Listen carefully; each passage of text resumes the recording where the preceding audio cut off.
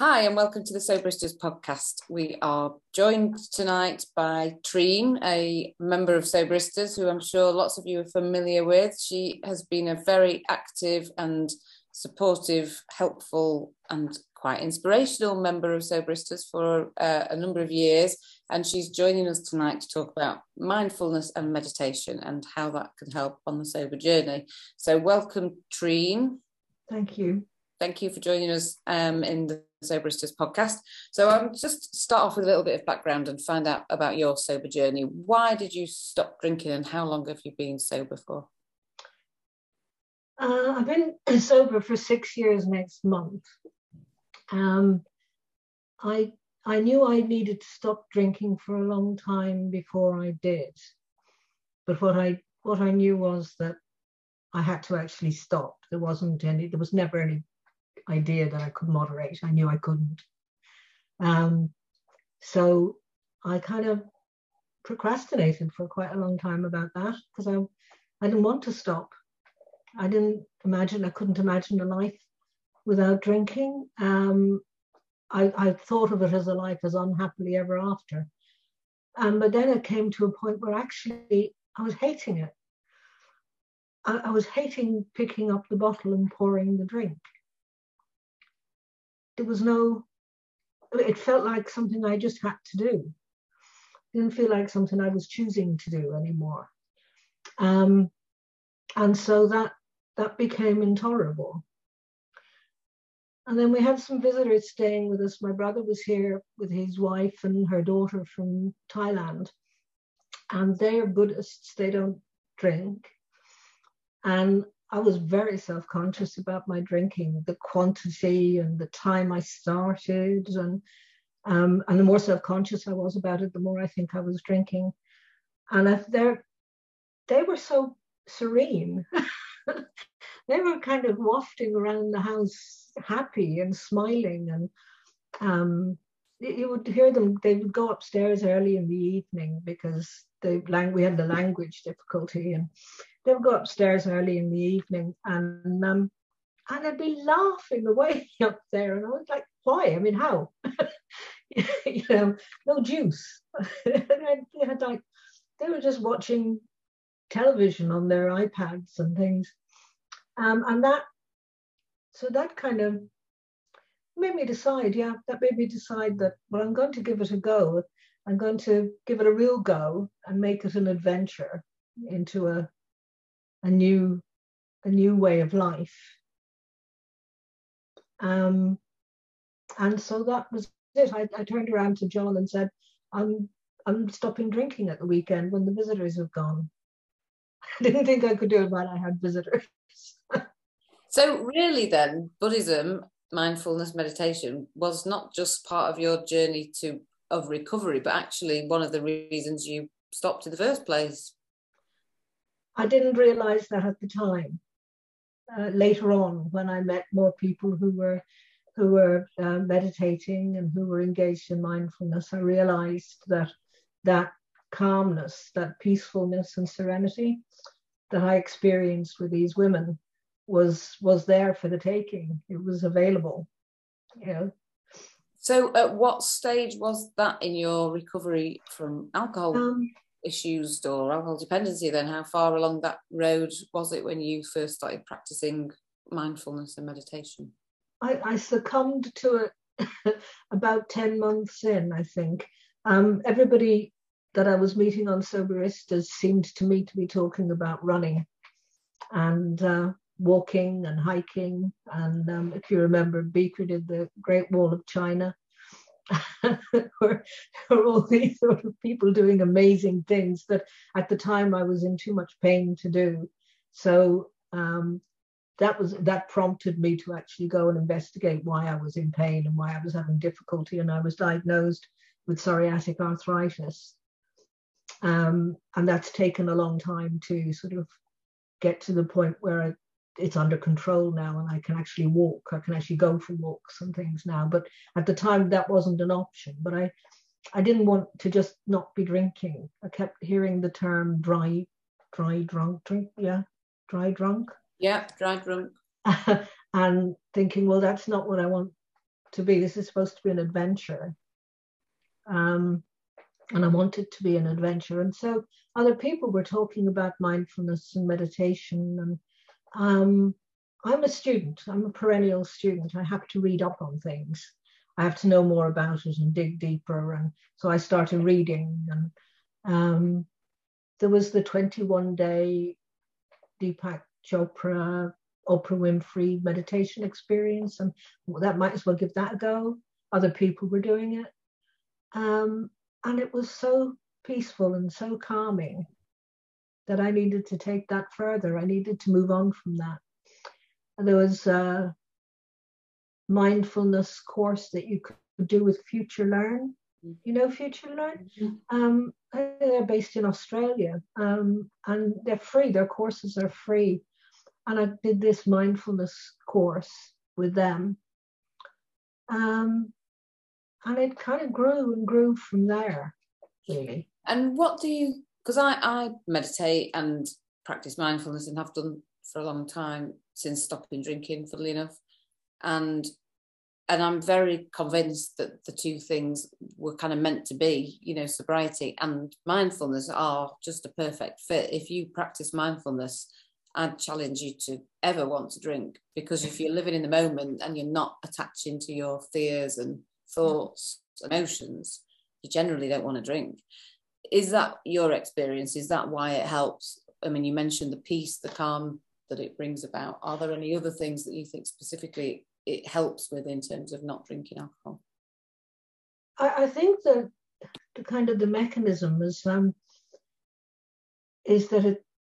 it stops the constant thinking and mind chatter that goes on. And I was full of that. I was full of judgment, complaint, criticism.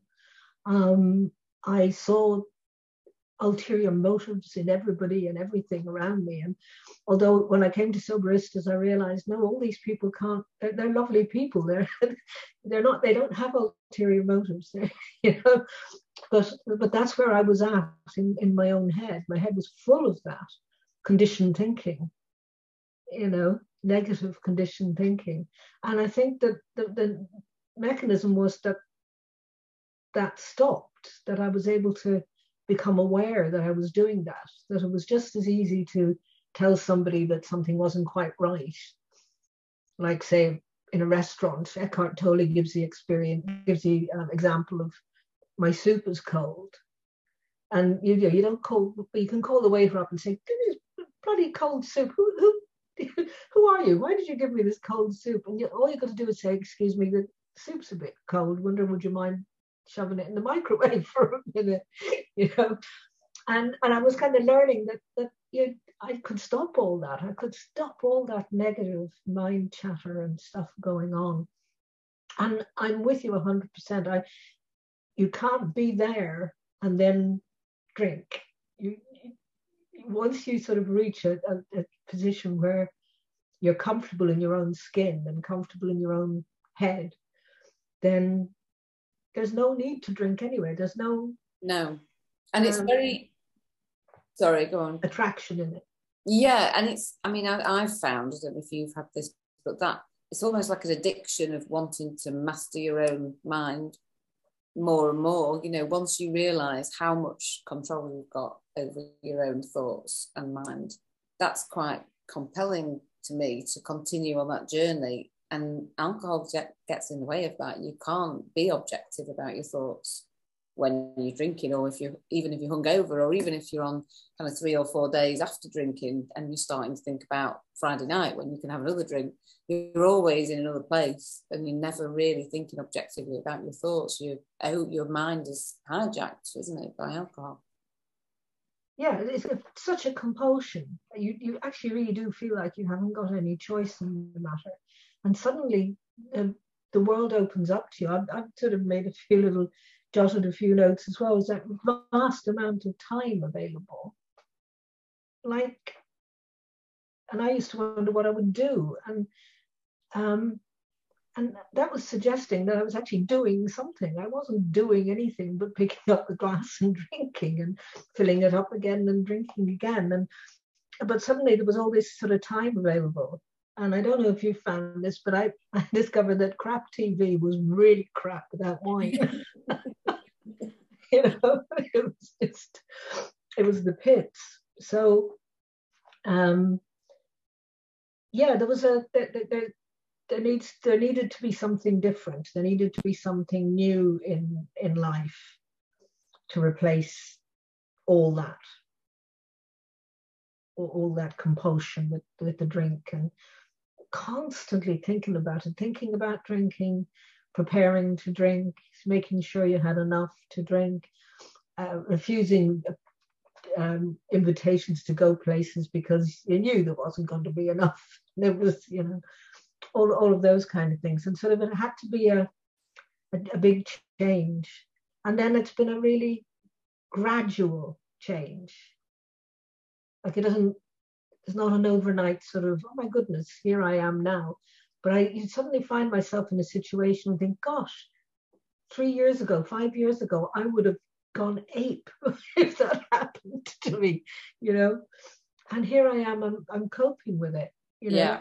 I was talking about that yesterday with somebody. I actually had a tyre blowout a couple of weeks ago on a very, very dangerous, dark road late at night on my own, well, with my 9-year-old, 2 dogs, but no man or anybody else who was going to help with a blown tyre because I don't know what I'm doing.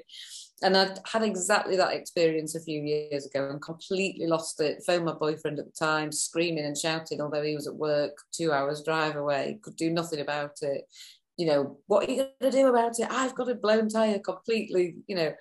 And how I was 2 weeks ago was kind of slightly panicked. And then quite instantly, okay, nobody else can sort this out except you. So what are you going to do about it? And it is that exact thing that you said. It's the practice of mindfulness, self-awareness, trusting yourself, getting to know yourself and building that emotional resilience. And you change hugely, don't you, when you practice that every day over different person, yeah. Totally different person, totally different coping strategies.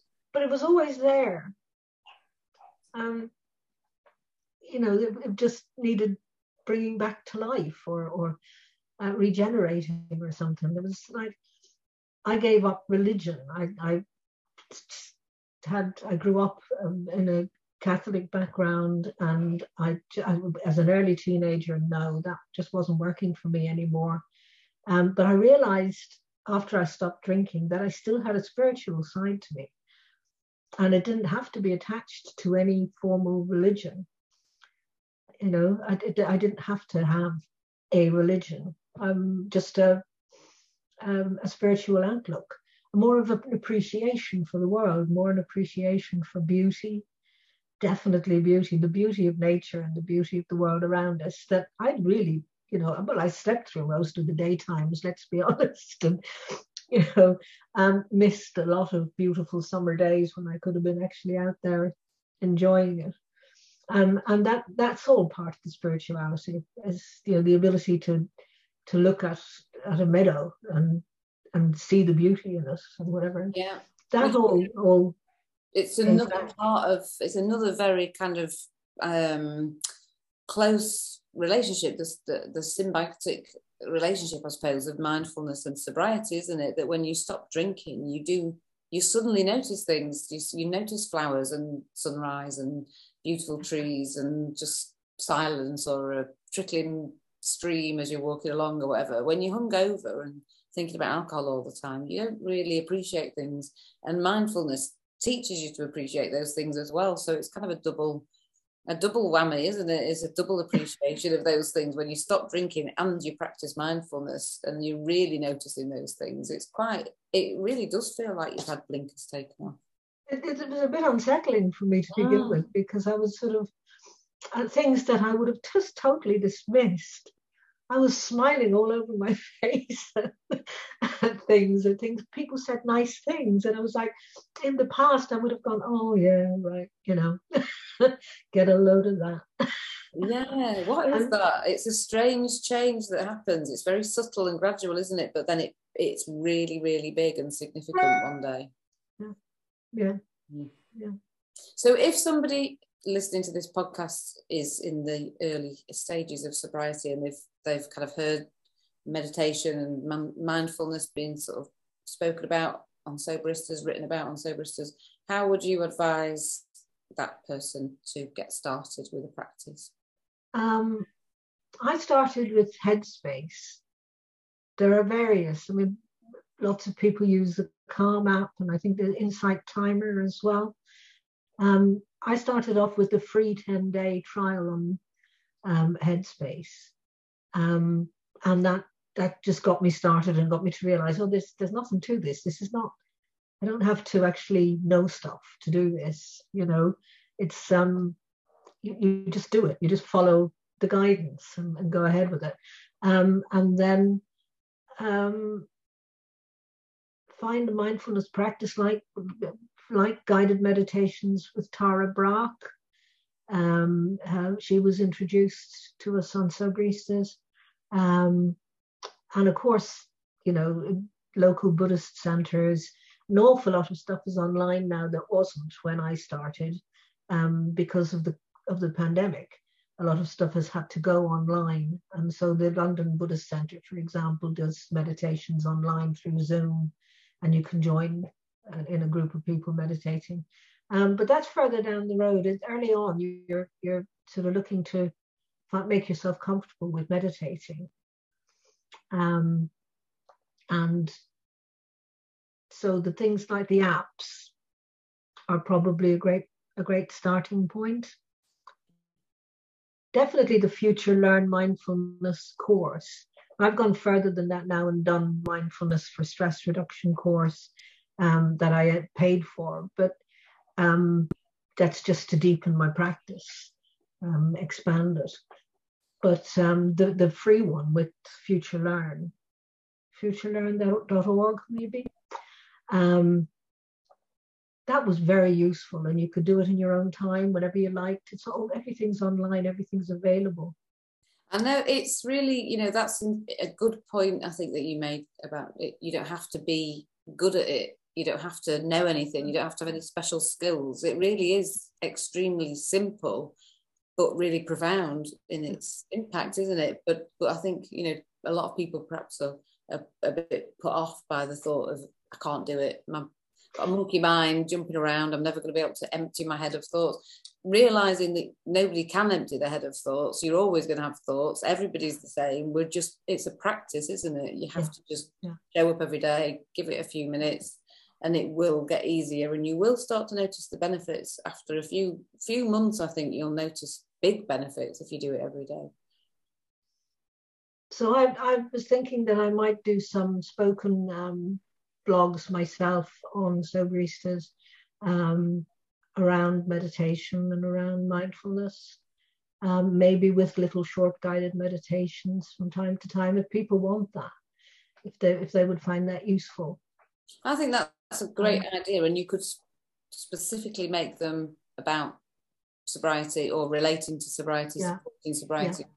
Give it an extra dimension, wouldn't it? That would be really. And there are others who have gone the same route and who would offer to come along. You know, wouldn't always be me. There are other people who would be able to contribute. Can you, if you don't, and thank you for that, we will follow up on that definitely, but can you, if you are a bit averse or you're just not keen on the whole idea of meditation, do you think you can obtain the same kind of inner peace, self-awareness, emotional resilience when you stop drinking if you don't practice some kind of mindfulness? Can you get that elsewhere, or do you think it's kind of the only route to that sort of? I think that people got an awful lot from exercise. That wasn't an option for me at the time. And there's a lot of things, like I think that running is probably meditative. I definitely find it meditative. It just is anything actually a bit like crocheting or knitting or jigsaws, or it's just that minimum amount of brain power but not too much is a bit meditative, isn't it? So those kinds of activities, adult colouring, another one. I know definitely bird watching and you know that's sort of something, and nature watching in general, just being involved in nature, going for long walks.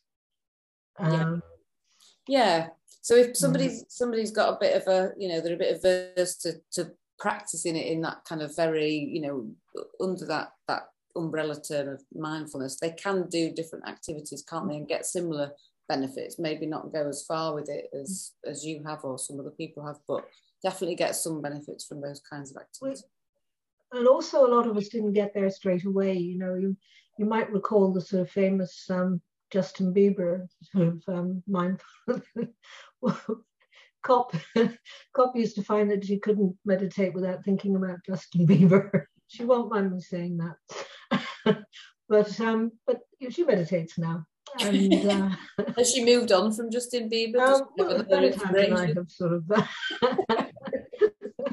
knocked her into shape on that one. But yeah, I think she moved on from Justin Bieber. I wonder who she thinks of these days. Interesting. Also, there's the one of the things that is repeated over and over and over again is there's no need to judge yourself. It's not a test. It's not an exam. There isn't a sort of level of, oh, I've become a perfect meditator. You don't. It's not possible. You know, Pema Chodron, who has meditated for 24 hours at a time, says that she suddenly realized in the last half hour that, oh, I'm supposed to be meditating. You know, because your mind does wander, and be kind to yourself. You know, your mind wanders, acknowledge that.